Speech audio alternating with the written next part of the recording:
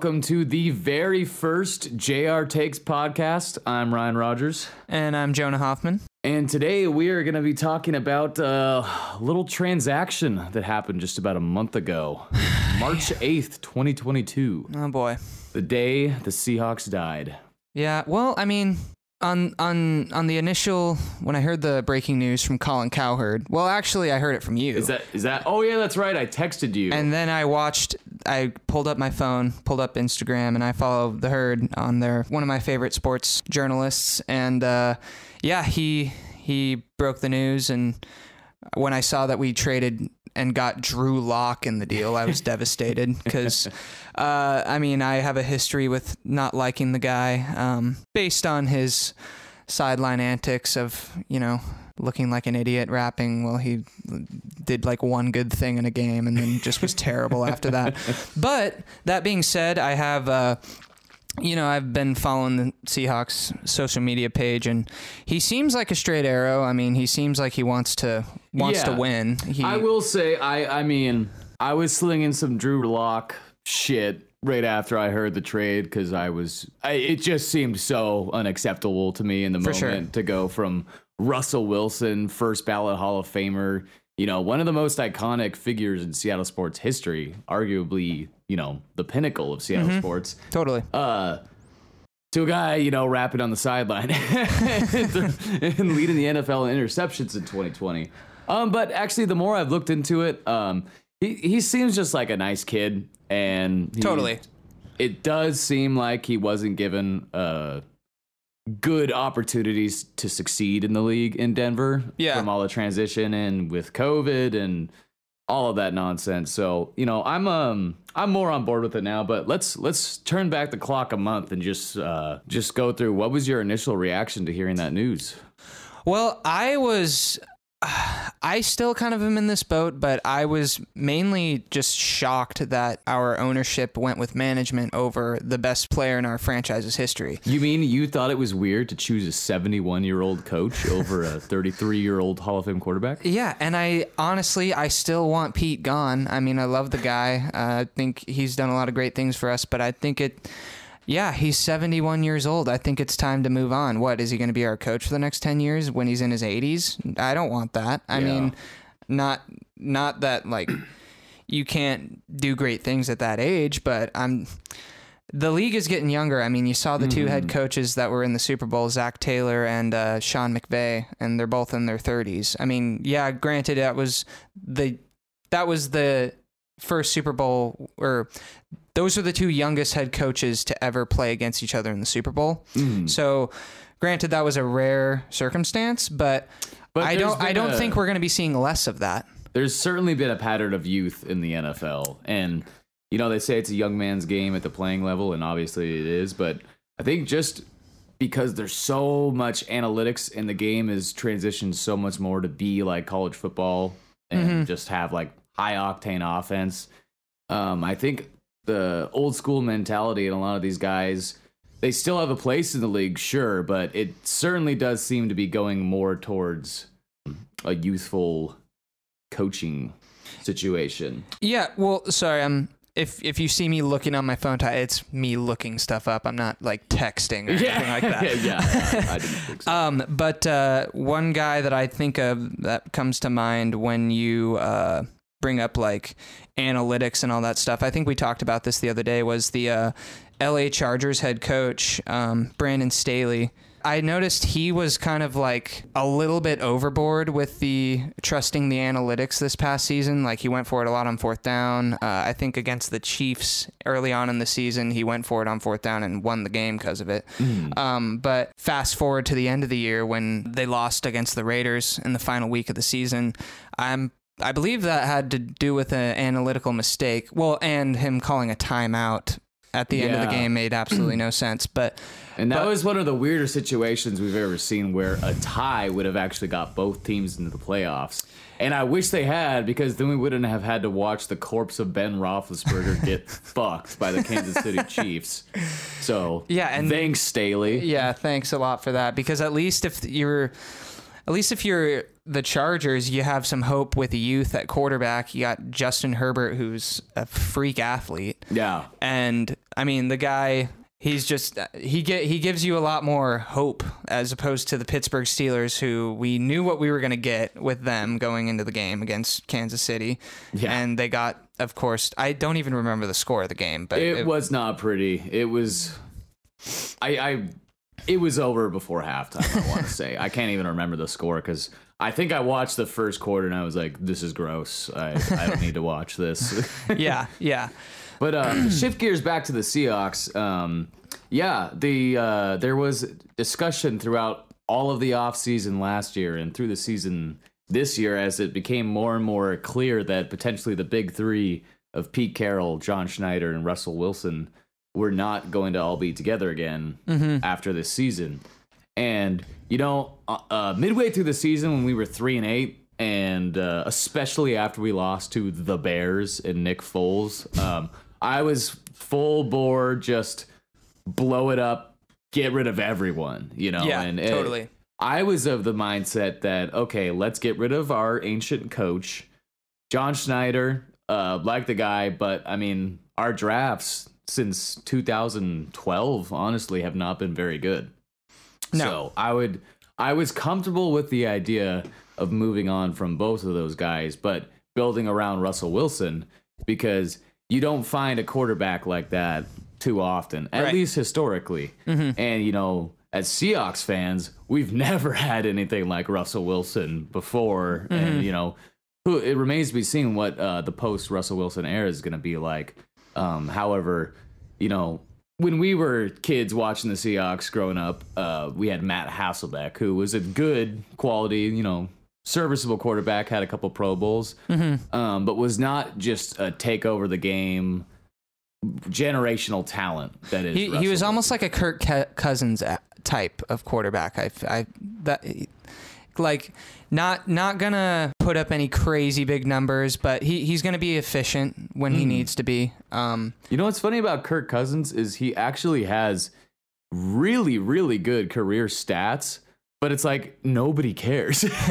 Like nobody gives a shit about Kirk Cousins' phenomenal completion percentage, touchdown interception ratio, because it's just like something about him.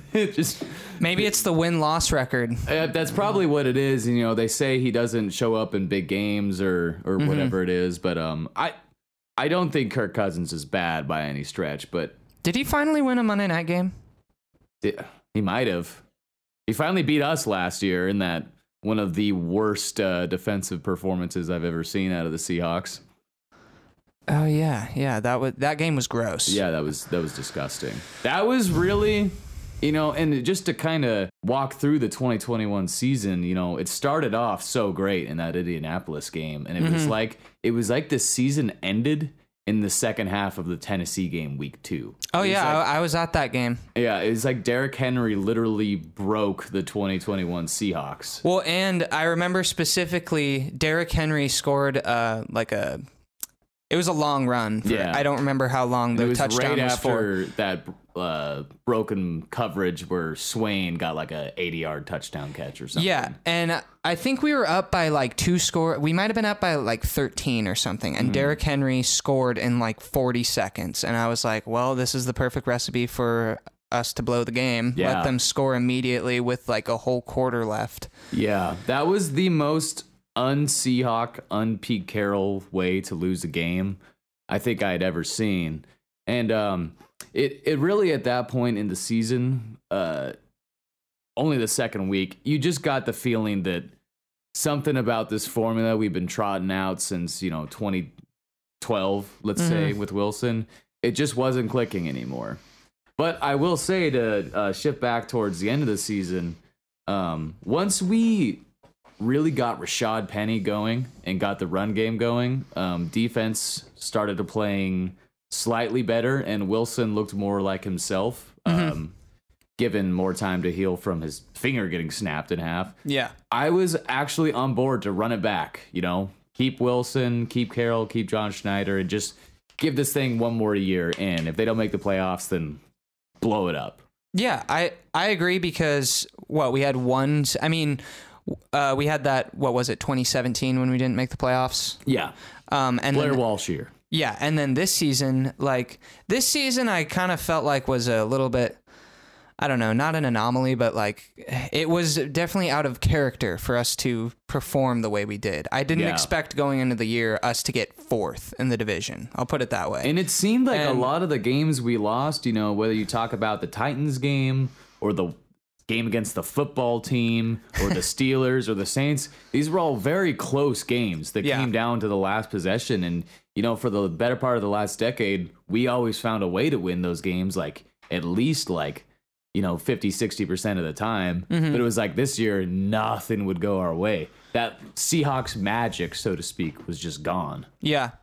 No, in fact, funny you bring up the football team. I think that was maybe our worst loss of the season because when we lost that game, that was kind of like the dagger. Yeah. That was kind of we have to have a lot of things fall our way if we want to even think about making the playoffs as a 7 seed. And at that point, too, it was even if by some miracle all those pieces fell in the right spot, do you want to watch this team any more than you have to? that was the point I got to. It was even if we make the 7th seed, do we really want to watch them get the shit kicked out of them by the Buccaneers? Because that's what it was going to be, more than likely. Yeah. Although part of me did want to see Russell Wilson, Tom Brady round, 4, I guess it would have been. Yeah. Which I don't know if we're going to get that ever unless the Super Bowl plays out a certain way next year. But I would not enjoy that Super Bowl. I don't want that to happen at all. That would be no thank you. Nightmarish. Hard pass. Yeah. But so March 8th, I think at that point, since it had been a month since the Super Bowl, most Seahawks fans started to think, well, we're hearing all these trade rumors, but we hear them all the time. It seems like the national media wants to have every one of our good players go to a different team for some reason. Yeah. So I really didn't expect it to happen, especially when you look at this year's crop of quarterbacks in the draft, which many think is a weak class. I just didn't see it happening. And what are they going to play for Deshaun Watson or something like that? Which I'm glad they didn't do. For the record. Very glad we did not grab Deshaun. But for a minute there, it looked like maybe that was their plan, and it didn't happen. I don't know if they tried to make it happen. I mean, it's hard to trust what you hear out of the rumor mill. But and speaking of the rumor mill, I would love to have been a fly on the wall and kind of get the truth out of management and Russell Wilson, because honestly, ever since Russell Wilson has left, he kind of, to me, has seemed like a big phony. And I don't know, maybe it's because he's like we were talking about the other day. It seems to me like Wilson cares more about being friends with a bunch of celebrities than he does about playing quarterback and being a winner. And I don't know. That's just my personal opinion. I think he's fully invested in winning, and because he's obsessed with his legacy, and that's kind of what my take on it was. Is this is a guy that I'm sure he appreciates the fans, and I know he's went every Tuesday to the Seattle Children's Hospital. Yeah. And Russell Wilson was a big role model for me, honestly. We drafted him when I was 17 years old. So just seeing his story of a guy that was said to be too short, 3rd round pick, actually get the starting job and then be historically great. It was really inspirational.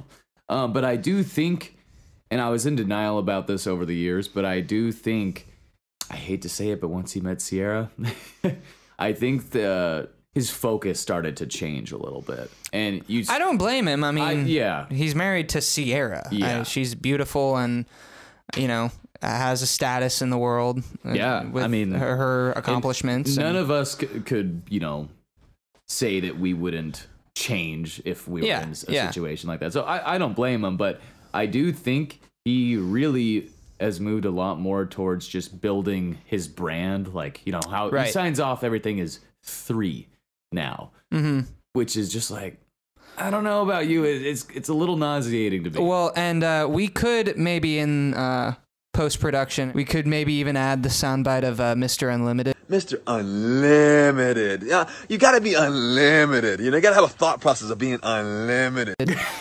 Because of how, just to demonstrate how cringeworthy. You know what we could do throughout this season to be just, super salty about it? Every week he throws an interception. We play that sound bite for the amount of picks he threw. Yeah, it might be kind of fun during the season. We literally play the soundbite of Wilson drops back, and it's intercept, and then we play Mr. Unlimited. But I still have a lot of love for the guy. He's will forever be an icon in Seattle. Yeah. And I mean, hey, he won us the Super Bowl. Really should have won us too. Did things for this franchise and brought us to places that we had never been. So I'm grateful, but once I was over the shock of the trade and worked my way through the logic of it, and also frankly looked at what we got back for him and how objectively he has performed in the last year and a half, I think we might have fleeced the Broncos. I love listening to the Mike Salk podcast. I told you that the other day. Yeah, the 710 ESPN, and he made a really good point on there. I think it was when him and Brock Heward were discussing the trade, and he mentioned that Russell Wilson is better at being efficient than he is being productive, which basically what he means by that is if he has the tools around him to be successful, he is going to be. Yeah.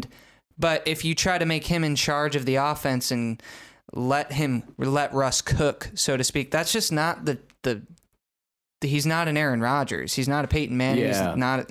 And you could also make an argument that strategy, period, hasn't always been the most successful strategy for winning. I mean, it's been successful for putting up insane numbers, but I can't remember the last time this has happened, but when is the last time the MVP won the Super Bowl?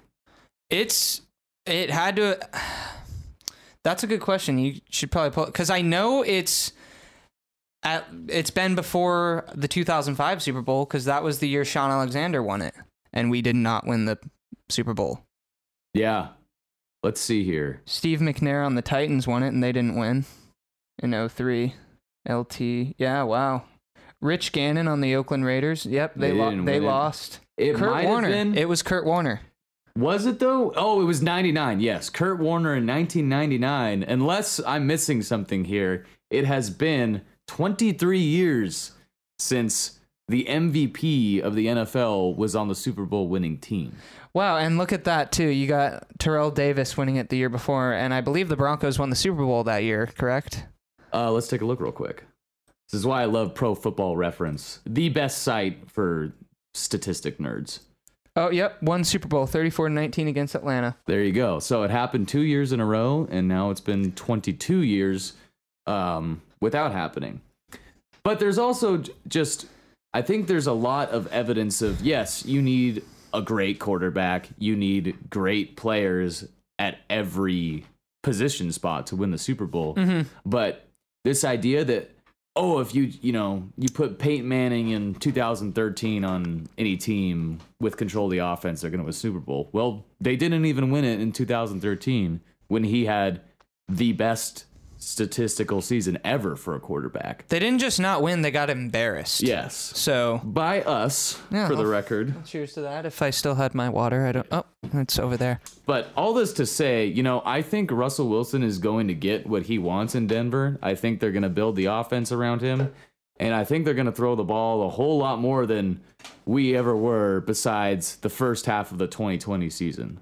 But you even just take a look at that season, and we were throwing all over the yard, putting up crazy numbers, putting up crazy point totals, and we were winning. But every one of those games was, if you remember, a absolute heart-stopping stress fest down to the end.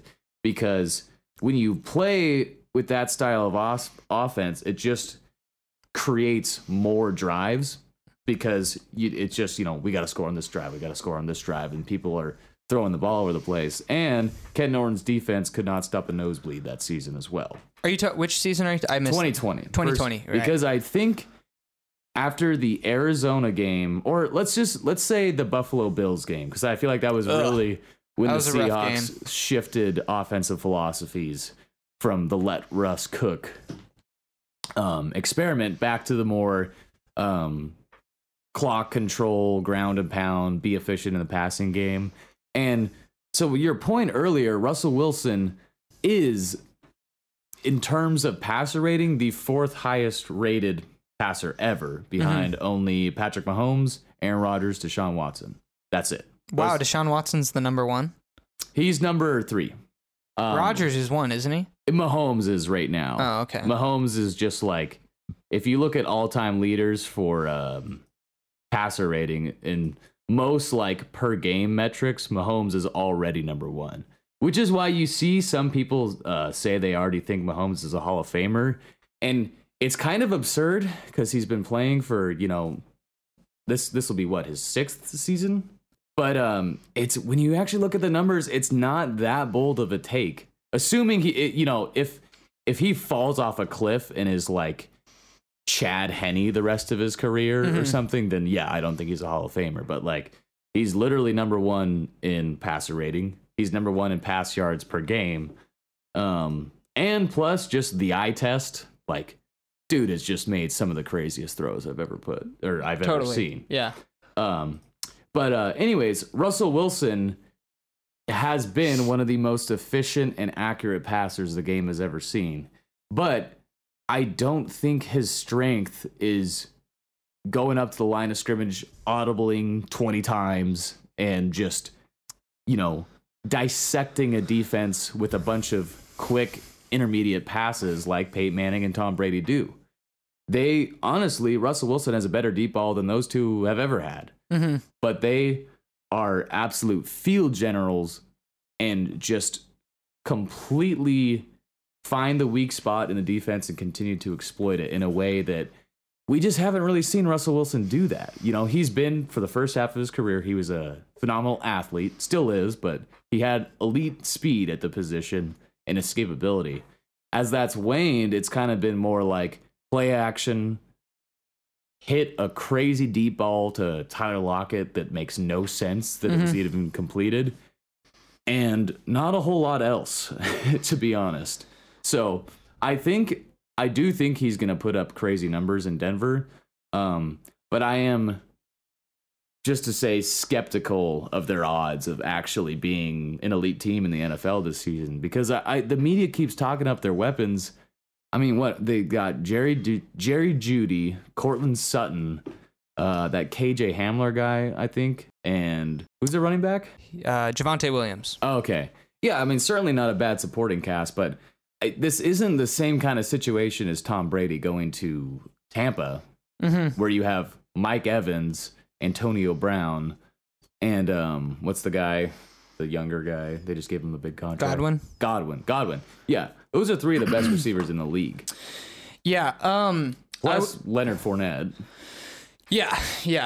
I was just trying to find the stat. I heard when I was listening to the Salk podcast a couple weeks ago, some guy called in and said Russell Wilson was something to do with him being one of the lowest rated successful quarterbacks to throw over the middle. Yeah.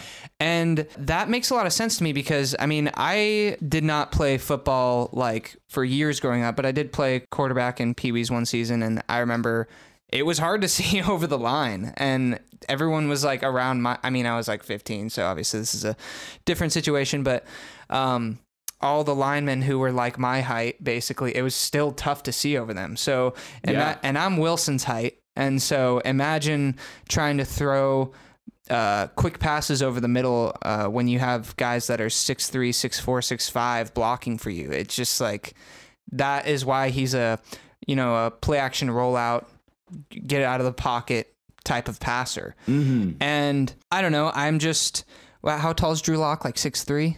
think he's 6'4". He's a big guy. Yeah, so I am kind of looking forward to the height factor no longer really being an issue because I mean Unless even they draft Malik Willis or something, but how tall is he? 6 foot? He's 6'1.5" or 6'1" or something. So Yeah. still taller, but I mean, to piggyback off what you were just saying, I'm a bit over 6'2", and when I played quarterback in high school, I couldn't see shit over the middle. You know, Yeah. you have to throw through passing lanes, even if you're like 6'6". Yeah. But I do think, you know, every inch of height you lose, it's got to be exponentially harder to see what the hell's going on. Yeah, out you've there. got to make up for it in other parts of your game. Yeah. And Wilson, he did.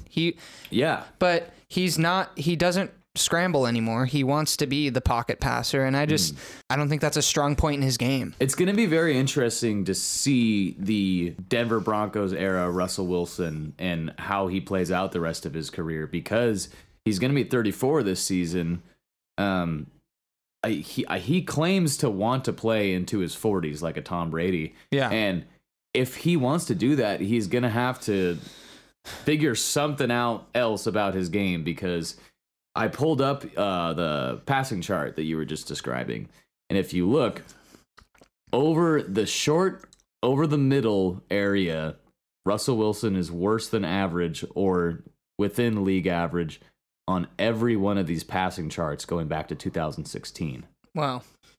This is the 2016 season where he just really wasn't playing well. But if you look at all of these, down the sideline, 20 yards down the field, he is elite.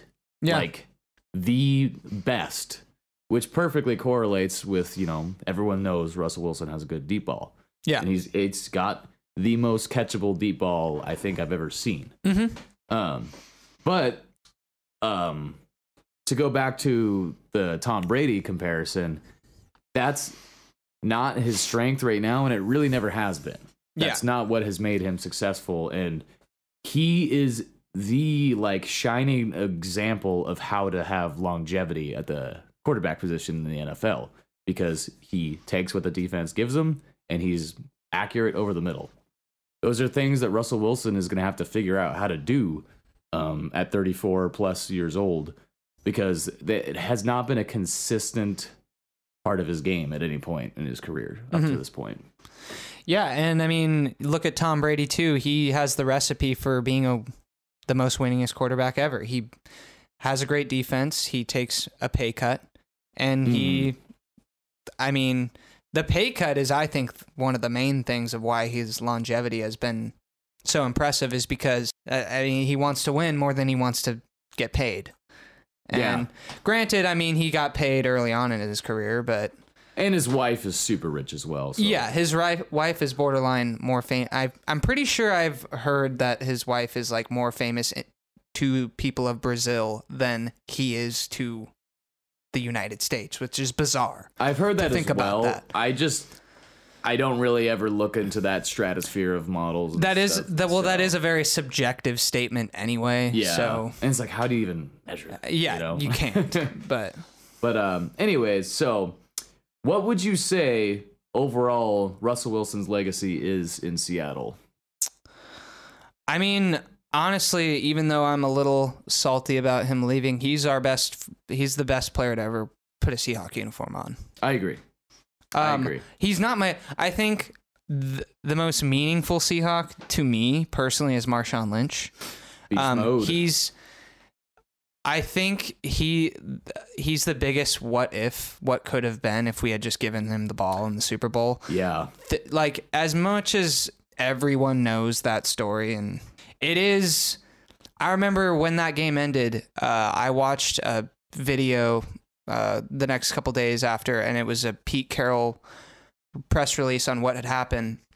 And he was saying, "Oh, we will not let this define us and our legacy," and yada, yada, yada. And I was just like, man, I really hope he's right. I really hope we can make it back to the big dance, and we have not. Turns out it's pretty damn hard to get to a Super Bowl. Yeah, and it is, I don't know, it just really bums me out, because hearing that initially back in 2014 or 2015, I guess, was when the Super Bowl happened, and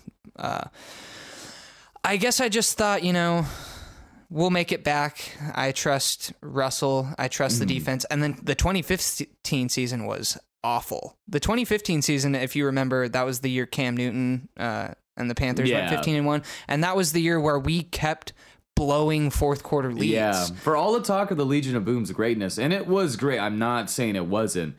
They were not very clutch. There was so many times from 2012 to let's call it 2017 where we had a lead in the fourth quarter with 5 minutes left, and we ended up losing the game. Well, and I think a lot of that has to do with,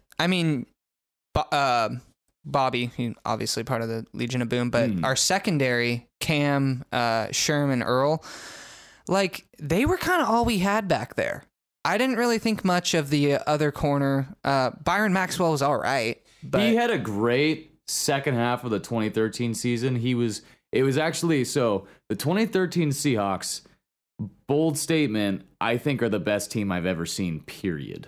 And I obviously biased, but Richard Sherman was the number one rated cornerback in terms of opponent passer rating that season. You know who number 2 was? Byron Maxwell. Wow. So quarterbacks had the shittiest time throwing to our 2 top corners, and Earl Thomas and Cam Chancellor were Pro Bowlers that season. Not to mention, we also had guys like Walter Thurman and Jeremy Lane. Yeah. And they were no scrubs. They Our fifth were string legit. corners would be starters on other teams that season. And I will never forget when Jeremy Lane broke his arm in the Super Bowl. I was like, oh, shit. Yeah. And then just as impactful as that, in my opinion, was after Cliff Averill got concussed, all of a sudden Tom Brady had like an hour to throw every drop back. That's the story with Tom Brady is if you can rattle him, you have a chance at beating him. And honestly, if you can't, you're probably gonna lose. One of and that's why my second all-time favorite Super Bowl behind our 43-8 against Denver is bar none the year that Eli Manning beat Tom Brady in the first time? Yeah, when they were undefeated. And if you remember, the Giants' defensive line was insane that year. Ozzie Umenyiora and Michael Strahan, right? Yeah, those guys were. I want to say they had one other guy. They did. It's been a while. Can't remember, but like 15 years. But one thing I remember about that game was the pass rush on Brady. They were consistent with that, and that is kind of one of the keys is he's not a mobile guy. And if you can bring the heat and put pressure on him, he's not, that's kind of a, no shit thing to say, but we struggled for a few seasons now with our pass rush. Pretty much ever since we didn't re-sign Jadeveon Clowney, and Jadeveon Clowney was great. I'm glad we didn't re-sign him, but our defense was, they played more of a ball hawk-esque. Remember that Niners game when we beat San Francisco in San Francisco it was a Monday night game? Or it might have been a Thursday night game. Which one are we talking about? The game where Jadeveon Clowney had a touchdown. I think he had an interception. So that was the 2019 season. Yeah. Yeah, and honestly, the Seahawks defense has not been great since 2016. It was good in 2017, solid in 2018. Pretty mediocre to bad in 2019, but at least they generated turnovers. Yeah, I guess that's what I meant more so is it was nice seeing guys like Clowney because he did that a couple times, didn't he? He had 2 touchdowns that season. Yeah, which was crazy. But the last 2 years, and this is why I really think we just need to go, and maybe now is the time to start to transition to what the Seahawks should do at number 9 this year. Following the Russell Wilson trade that has totally changed the landscape of this franchise. I think personally, if Thibodeau falls to them, or Thibodeau, however you say it, the guy from Oregon. Yeah. If he falls to them, I think that is a must draft player there because our defense has been absolutely toothless the last 2 seasons. It's like they don't give up 80-yard touchdown passes, but they give up 7-yard completions over and over and over again. To go back to the Buffalo Bills game in 2020, I don't know if you remember this, the Bills ran the ball 3 times that game. They were just like, the Seahawks are good at stopping the run. Let's just fucking throw it then. And it worked spectacularly. To the tune of one of the most abysmal defensive performances I've ever seen. And I feel like I've had to say that twice on this podcast. All of which to say, thanks for the memories, Ken Norton. You were a great linebackers coach. But yeah. I'm glad we're going in a different direction at the defensive coordinator spot. Totally.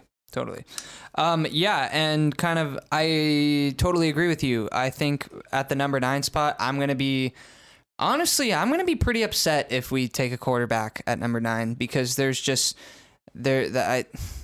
we have so many other positions to fill. And not having, like I said, once we lost Clowney, we kind of really didn't have any playmate. I mean, I love Poona Ford. Don't get me wrong. Yeah. Dunlap, for a few games here and there, was amazing as a rusher. He would disappear. Yeah. And it's like that. It opened my eyes at how important the D line is, because we haven't had good D line since our Super Bowl season. Really. Yeah, I mean Frank Clark was good for a couple years, but like he wasn't worth the money that the Chiefs are paying. No, him. And he's been pretty mediocre since he got that bag too. Yeah. So I would really like it mostly if we drafted a D lineman at number 9 or an offensive lineman because we have 2 offensive tackles on the roster period right now, a 6th round pick and an undrafted free agent. Are you talking about Stone Forsythe and Jake Curran? Yeah. Which I think they're both promising prospects. Jake Curran is a hell of a run blocker. His sliding into the starting role at the end of last season directly coincided with Rashad Penny's breakout performances. But he's a terrible pass blocker. Hopefully he can develop that. I mean, he's an undrafted rookie free agent last season, so he will get better. Yeah. In theory. But regardless, we at least need depth, even if we are planning on using 22 as an opportunity to see what they have in those guys as starters. You can't go into September with 2 offensive tackles on your roster. You just can't. Yeah. So they have to. They may re-sign Dwayne Brown. They may re-sign. What was the other guy on the right side? I can't remember his name. It was. Dude, you would know better than me. Our line has kind of been just players coming and going that aren't Dwayne Brown. At least we don't have any more defensive tackles that we switched playing on the offensive line anymore. That was so annoying. We were like obsessed with doing that for like 4 straight seasons. Well, do you remember a couple years ago they drafted that tight end, Stephen Sullivan, and the only playing time he ever got was on the defensive line. Well, that also reminds me, remember George Fant? Yeah. I saw a couple mock drafts, which maybe this can transition us to the DK Metcalf extravaganza or fiasco that he's been put through lately. There was a mock draft where we trade DK and a pick or something, like a 3rd round pick or something, and we receive the 10th pick, which was our pick. Yeah. And George Fant, who was also ours. Who made this? Some idiot on Instagram. I don't know. I saw that and was like, if we ever do that, like, if that put a fork in happened, us because we are idiots. Honestly, I would have to just not watch Seattle Seahawks football until everyone involved with that decision is gone, because that would be horrendous. But yeah, let's talk about DK Metcalf, because I honestly think right now he's the only one on our team you can look at and say that guy is the face of the franchise. DK Metcalf is the reason why you turn on the TV on Sundays if you're a Seattle sports fan. We've always that, in the Pete Carroll era, we have always had at least one dude on our roster that's been scary. Yeah. And who else besides him is Drew Lock? No one's afraid of him. I'm sorry. Maybe they're not afraid yet. Let's see what they got. That's true. In Mr. Locke there. And actually, to talk about Drew Lock again for a second, because I meant to bring this up earlier, is I think the Drew Lock acquisition starts to feel a lot better if you start to think of it as he's our rookie quarterback. Mm-hmm. Because he is only 24, 25 years old. Mm-hmm. And if he was in this quarterback class in the draft, he might be the number 1 prospect. Mm-hmm. Because he put up a lot better numbers than some of these guys. He had 40-something touchdowns at Missouri? Yeah, something crazy like that. And he ran a 4.69 40. That's pretty quick. Especially for a big guy like that. Yeah. That's faster than most of the prospects got this year. And he does have a hell of an arm. He's got a good arm. Yeah. It's just the brain, I think, that needs to be worked on. But to Pete Carroll and John Schneider's credit, we have always had pretty good quarterback development at the Seahawks. Even Tavares Jackson, he put up okay numbers, but he did a lot better with us than he did in Minnesota. Geno Smith last year, I mean, there's a lot you could say about the way he played, and a lot of it was not great, but he played efficiently and he didn't really commit turnovers. So that is one thing. I don't know how they do it, but they have proven, and I guess with this, it's more of a Pete Carroll thing. He has proven he can do two things. He can take turnovers out of a quarterback's game, and the guy can coach up. It seems like a guy working at FedEx to play cornerback, and he'll get a pass deflect or something. Yeah. Unless they're named Trey Flowers. Poor Trey Flowers. Wasn't Trey Flowers on a playoff team that... He was on the Bengals. Yeah, that's what I thought. That's what I thought. And, I feel really sorry for Trey Flowers. I feel like Seattle fans were a little too nasty to the guy on the internet. So, Trey, if you're listening, I'm sorry. Yeah, we're sorry. We're not Eagles fans, Trey. Come on. We should have done you better than that. Yeah, and, I agree. And, I to talk about Rashad Penny again, I think in one of his... Rashad Penny is the reason why Jonah didn't win his fantasy. Yeah, thanks, pal. You could have been good your first 4 years in the league, but you decided my championship game to turn into fucking Hall of Fame-esque running back. Well, I really hope that he can continue that performance that he had last season, because the one reason for optimism, I think, for the 2022 Seahawks is they have a ton of draft capital.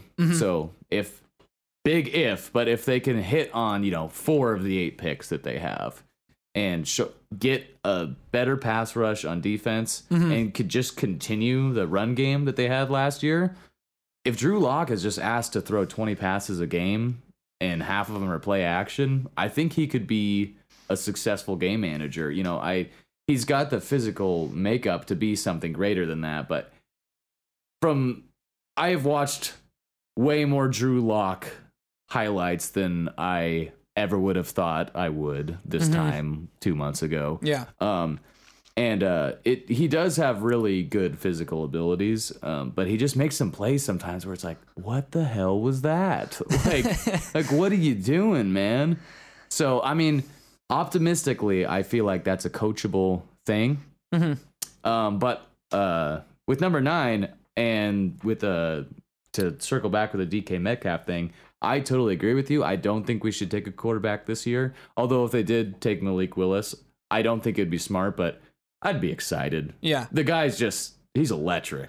Well, I think it's kind of ironic for me personally as a Seahawks fan, how all the quarterbacks that we've been in discussion of potentially getting, aside from drafting a rookie, we have Drew Lock, and I did not like the guy before he was a Seahawk, and he's growing on me. But the other 2 rumors, one being Baker Mayfield that might come to Seattle, can't stand the guy, and then the other rumor that I heard was Daniel Jones, and he might be the worst option. Yeah. And we already have a 2019 draft pick that struggled in Drew Lock. Why take the one that's been worse than Drew Lock? Exactly. And I think these are all hearsay rumor. Yeah.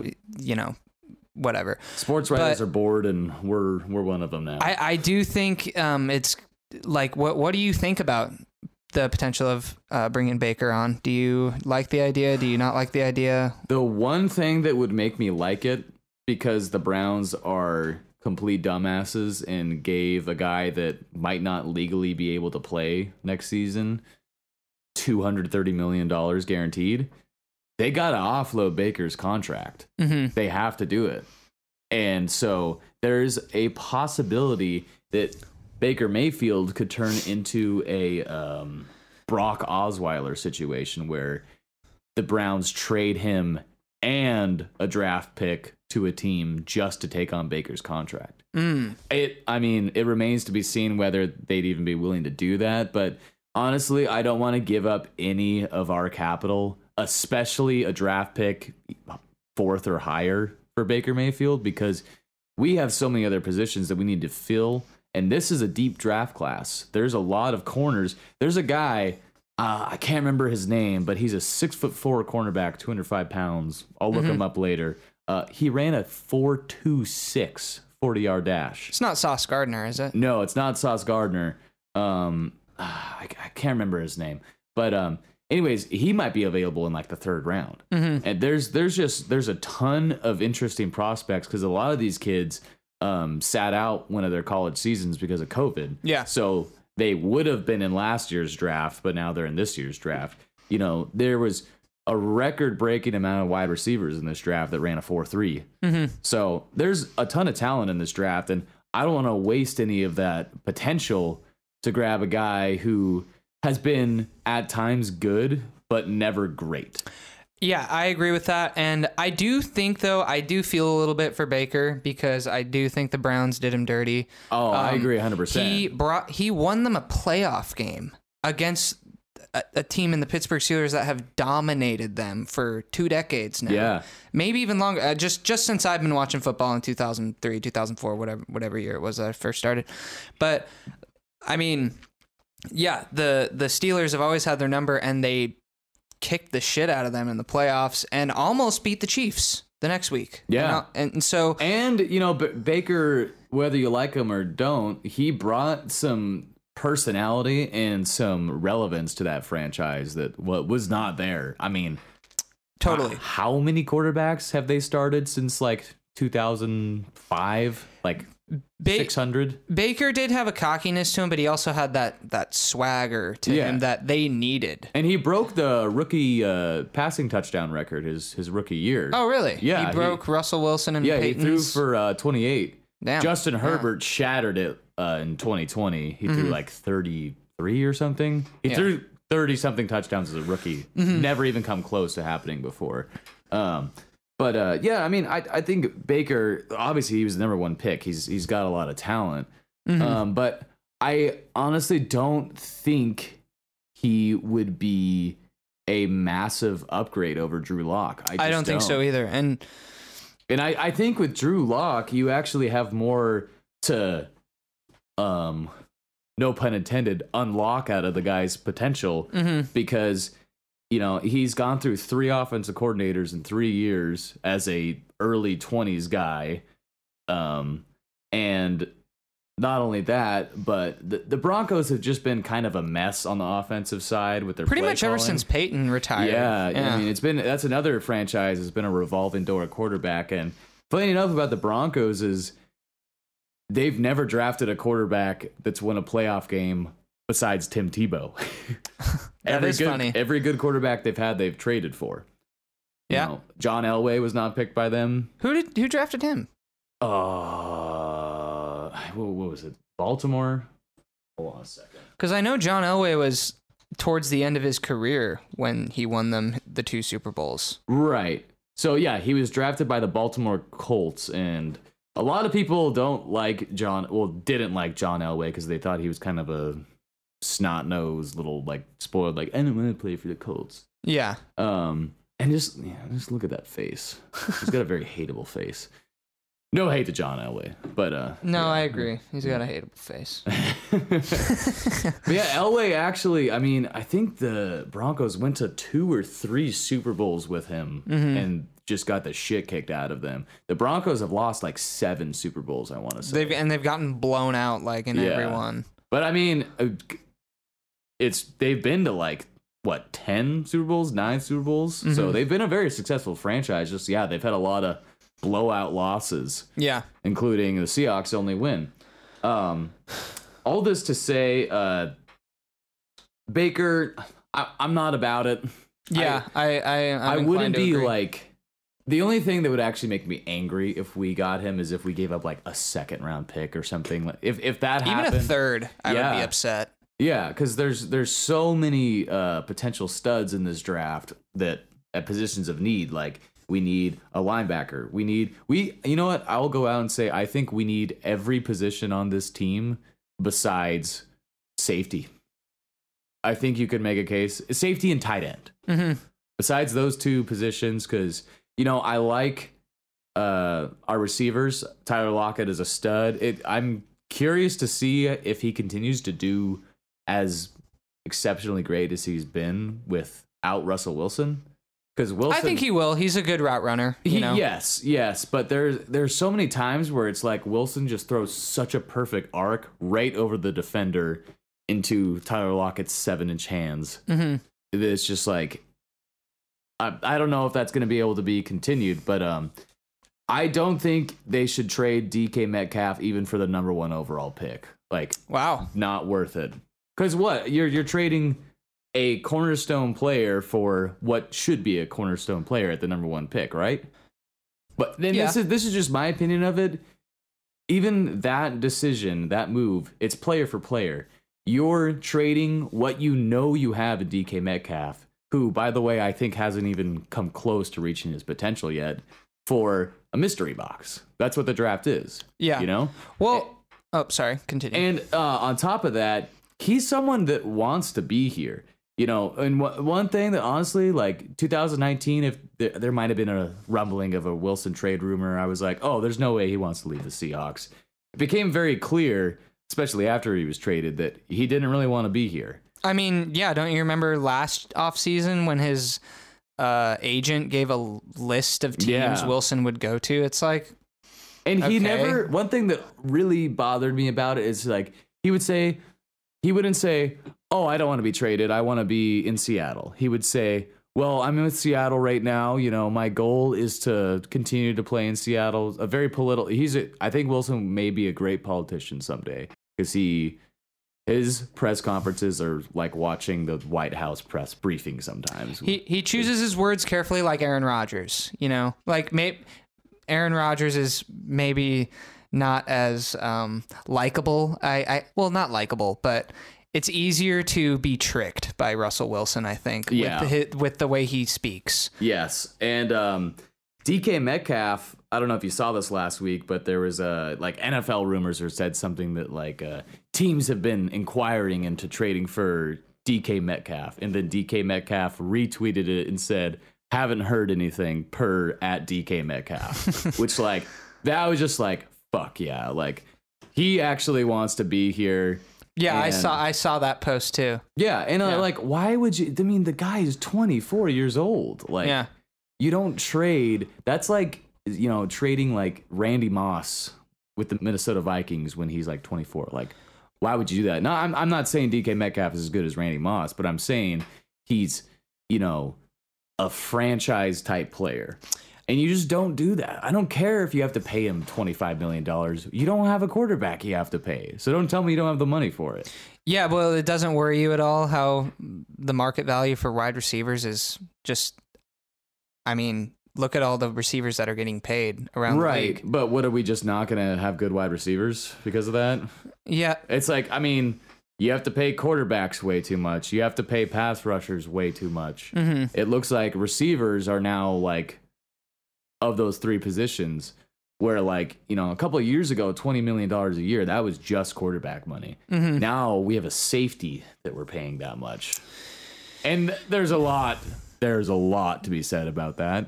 But it's just the nature of the game. If you want franchise players, you got to open up the pocketbook. And I think the NFL salary cap is going to increase greatly next season, just based on some rumblings I've been hearing about maybe them having some sort of merger with Amazon. For like streaming of games. Yeah, that fucker really wants a football team, doesn't he? Well, honestly, because he tried to buy the Seahawks, didn't he? I think he might be the next owner of the Seahawks, Jeff Bezos. Which I hate Jeff Bezos, but as long as he doesn't move the team, I'd honestly be all for it, just because he's got a ton of money and would be invested. But Jody Allen, I'm pretty sure, is going to sell the team in a couple years. So that's something down the road the Seahawks have to think about Yeah. But yeah, no, I think DK Metcalf is a once in a lifetime kind of talent to just get at the bottom of the second round. Well, yeah, I mean, he's a once-in-a-lifetime talent, genetics. I mean, the guy eats 4 bags of candy every day and has one meal and has a coffee, and then he looks the way he does, according to him. I'm a candy type person. What? I eat 1 meal a day, drink 1 coffee, and eat like 3-4 bags of candy. Okay, let's hear this. All right, I'm just taking you through yesterday. So yesterday I woke up, worked out again, came home, showered. I'm hungry. Run to Starbucks, get a quick coffee. That's gonna hold me till like 4, 5 o'clock. This 12, so it's gonna hold me for like 4 hours. Dang. Around 4:30, I ordered some candy and a water. So I got, what did I get yesterday? Got the Skittles gummies. Then I got the Lifesaver Creations. They the same size bag, so I just mix them. So it's safe to say we're going to see a DK gummy at some point, right? Yeah, Okay, for sure. Okay, y'all heard it. Another certified moment. Hey. Yeah. Get the gummy, get the candy, get the water, eat that. That's gonna hold me to like 8 o'clock where I'm having dinner, 8, 9. And then I eat dinner, go to sleep. Now, So on a scale of 9 to 10, how did that hit your bullshit meter? Because I gotta say, there's no fucking way DK. There's no. I mean, he looks like a Greek god that did steroids. Like it. There's not. I don't even think he looks like he did steroids because he's so thin. He's such a thin, but like, I mean, he's not thin. He's 200 something pounds. Well, he's like what, like 230? Yeah, but he's like. He's cut. Yeah, he's so cut that I'm like, dude, how do you live off of Lifesaver gummies? Like, how is that getting you your half-cut shirt, 6-pack abs showing stomach that we see when you're practicing on the sideline? I eat a donut at work and I'm like, oh fuck. I have like 2 loser. beers and I look so bloated and feel terrible, and I'm just like, yeah, I don't know. Yeah, I will say, if it is true, that's just further proof that NFL players are not normal people. No, they're lucky as hell with their genetics. Yeah. And his dad was a NFL player too, wasn't he? A lineman? Yeah, he was an offensive tackle on the Bears. And fun fact, when the Seahawks played the Bears in 2006 in the divisional round, he was starting for them. Wow, I did not know that. So you watched DK Metcalf's dad play football and you just didn't know it. Yeah, and he beat us. So. Yeah. We didn't deserve to go do anything that year anyway. Yeah, the 06 Seahawks. I mean, for a team that was a overtime loss away from hosting the NFC Championship, they were bad. Dude, yeah, all those years we went 9-7. I was just like, ugh. We made the playoffs, but could we just lose so I can move on with my life? Yeah, that was back in the day where the NFC West was kind of just like a joke. A complete joke. And it's funny, like ever since the 2010 year where we were the least sucky team that made it in at 7-9, the division's just been an absolute like horror show to try to win with these defenses. And I will say, like, the biggest turning point for the NFC West, I think, was when the Rams drafted Aaron Donald. Because, oh my God, I think if Aaron Donald went to a team in the AFC, the Seahawks might have another Super Bowl. I know that's maybe hyperbole, but no one player has made the Seahawks lose more than Aaron Donald. Yeah. And he broke Wilson's finger last year. Well, and it really seems like we have no answer for, I mean, all these years of losing to the Rams and just pretty much getting smacked in the mouth by them every time we play them. Like, yeah. Going back to our discussion of Wilson or Pete and who should we have gone with, I wanted Pete gone after we lost to the Rams in the playoffs. We lost to, who was that guy that came in for? Wolford? Yeah. And John Wolford or whatever his name was. Yeah, then Jamal Adams hit the shit out of him, gave him a concussion, and we had no-thumb Jared Goff come in and throw ducks for like 300 yards somehow against us. It was that was the day, you know, like this. It was almost like this whole last season was just like a referendum on that playoff game. Yeah, because I remember after that game, I was like, Pete Carroll did not have our guys ready. He didn't. It almost seemed like he didn't even game plan. What was crazy is that the Seahawks beat the Rams solidly like 2 weeks before that. Mm-hmm. It was just like the Rams came in and wanted it way more.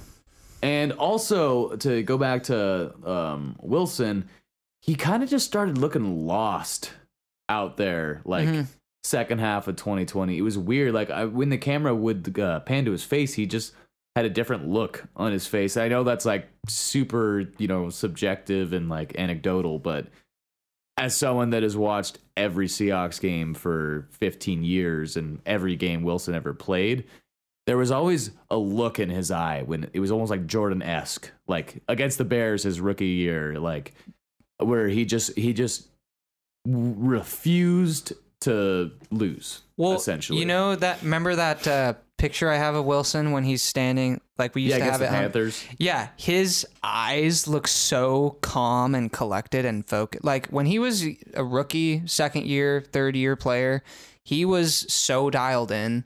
Yeah, like week in, week out. And yeah, kind of how you were saying, how he looked a little bit like unsure of himself at times. It was a little concerning. I mean, maybe that wasn't going on. Maybe he just looked that way, but there was games when he didn't play well. He didn't really play good in that Rams game. No, he played terrible. And everyone, like, going back to DK, when he got pissed off on the sideline and was like, having a little bit of a temper tantrum, I liked that. It kind of fired me up because I was like, yeah, what are we doing? We seem like we don't even want to win this game. And DK was the one getting pissed off, being like, what are we doing? Get me the ball. I want to win us this game. And granted, the very next play, Wilson throws a pick six on the screenplay to DK. Yeah. But I really like DK. I hope we do hold on to him, even though it does make sense to trade him. I don't want to trade him for the 10th pick that we gave the Jets. We're getting rid of DK to get our own pick back. I'm sorry. That's just insulting. Yeah. Plus, I don't want the New York Jets to have anything more from us. They already have been talking shit about the Jamal Adams trade for 2 years. Yeah. I don't want to help that franchise out anymore. Yeah, and it's funny. We've had a lot of trades with them in the past. Like, remember we traded Percy Harvin to the Jets? Oh, yeah, that's right. Yeah. Yeah, there's a few teams, like, have you noticed the Jaguars are like a Seahawks, like, C team? Like, so many of our coaches and players just end up in Jacksonville. Yeah. And then do bad. Yeah. I remember Gus Bradley. He was a really good coordinator for us, and then he went down there. Schottenheimer and Bevel were on their coaching staff last year, I'm pretty sure. Mm-hmm. And honestly, I think Schottenheimer and Bevel, both of those guys have bared the brunt of some of Russell Wilson's deficiencies. Now that I've had time to look at it from a bird's eye view, I think over the years they've probably been trying to draw up plays to be more efficient on third down, and it's like Russell Wilson's very boom or bust. Yeah, so I agree with that. I'm looking forward to obviously not having the specialized elite talents anymore, but just having maybe some more consistency on third down and the ability to utilize the short middle area of the field a lot more, just to get some efficiency instead of boom or bust. And honestly, for me personally, I would rather watch a football team in the Seahawks that is defensive focused and makes stops rather than, it's fun watching a team score touchdowns but it's not fun seeing, I shouldn't say that. It's fun watching shootouts, but yeah, I would rather remember all those games against the Niners in the early 2010 era when it was two powerhouse defenses, it was a slugfest. I like watching football games like that. And I don't know, it's just so frustrating when the third downs we give up game in and game out, nothing was changing. They weren't making corrections. Yeah. And which is why, just taken all together, I am ready to see something different than what we've been trotting out for the past 5 years or so. And going back, I just don't know if Pete and John are the two that should be leading that wagon. Yeah, and I almost wonder if they even face the potential of having any accountability, because Jody Allen seems like a pretty laissez-faire owner. and she's the only one that would be able to fire them. So not that I even necessarily want them to be fired, but like if the 2022 Seahawks suck ass, which they likely will, to be honest. Yeah. Is there any possibility that those guys are moved on from at the end of the season, or do they already have like, okay, so we traded Russell Wilson, we need a few years to rebuild? Do they have that kind of agreement? I hope not. I really hope not, because they've been here for 10 years. We don't need to 10 plus years. We don't need to. I feel like what we see is what we get with that. Like, we know them, and like what Pete and John have done. And John has just straight whiffed on draft picks pretty much ever since Lockett. Lockett was our last good, solid pick. I mean, Jordan Brooks is good. Yeah, and don't forget about Metcalf, and Darryl Taylor is very promising as well. I don't really... I personally think... I'm not going to credit Pete and John for drafting Metcalf. The dude was... Don't you remember all those memes? Yeah, I couldn't believe... He was even I thought he was going to get drafted in the first round, top 10. So, like, the fact that they took him in the second round, yeah, he had knee injuries coming out of college, and yeah, he had that injury in the preseason, which scared me a little bit, but, like, I don't know. I'm not going to credit them for being masterminds for drafting a guy that had his shirtless picture on the internet that looked like a freak of nature. Yeah, it didn't even look real. Yeah. We're of course referring to the AJ Brown, DK Metcalf weight room pictures. It was either a pre-draft visit or it was after they drafted him when Pete Carroll came in the room and took his shirt off. I mean, Pete Carroll, God, his fourth down decisions and his conservatism in play calling just frustrates the hell out of me, but I still love the guy. Yeah. I think he's hilarious. He's another icon of Seattle sports. And as a human being, I think he's phenomenal. But I do think, regardless of how these next few years play out, 2-3 more years at the most. He's going to be in his mid-70s. I kind of see Sean Desai, the defensive assistant we hired, as potentially being the heir apparent to Pete Carroll. You've said that before, yeah. We'll see what happens with that. But anyway, we're over an hour here, so might be time to wrap this up. Yeah, that was really fun. That went by really quick. Yeah. A lot to say and a lot more to say. So check in a few weeks for the next JR Sportscast. JR Hot Takes, JR Sportscast, the JR, of course, is for Jonah and Ryan. It's not like Junior or anything like that. If we didn't clarify that already. But this was fun. We have a lot of good topics to discuss in the next upcoming weeks. Are we doing it bi-weekly? Are we doing it weekly? We could do this every Sunday, honestly. Well, we'll see what happens. Yeah. I'm looking at doing maybe some mock drafts next week because we're getting pretty close to draft season. Yeah. Do we want to do an NFL mock draft or do we want to do a Seahawks mock draft? What do you think? I think it could be fun just to do an NFL mock draft. Yeah. Maybe first round. Yeah, that would be cool. Yeah. I'd like that. Well, anyways, thank you so much for listening if you're still on this. And we have been JR Takes Sportscast. I'm Ryan Rodgers. And I'm Jonah Hoffman. Thanks for listening.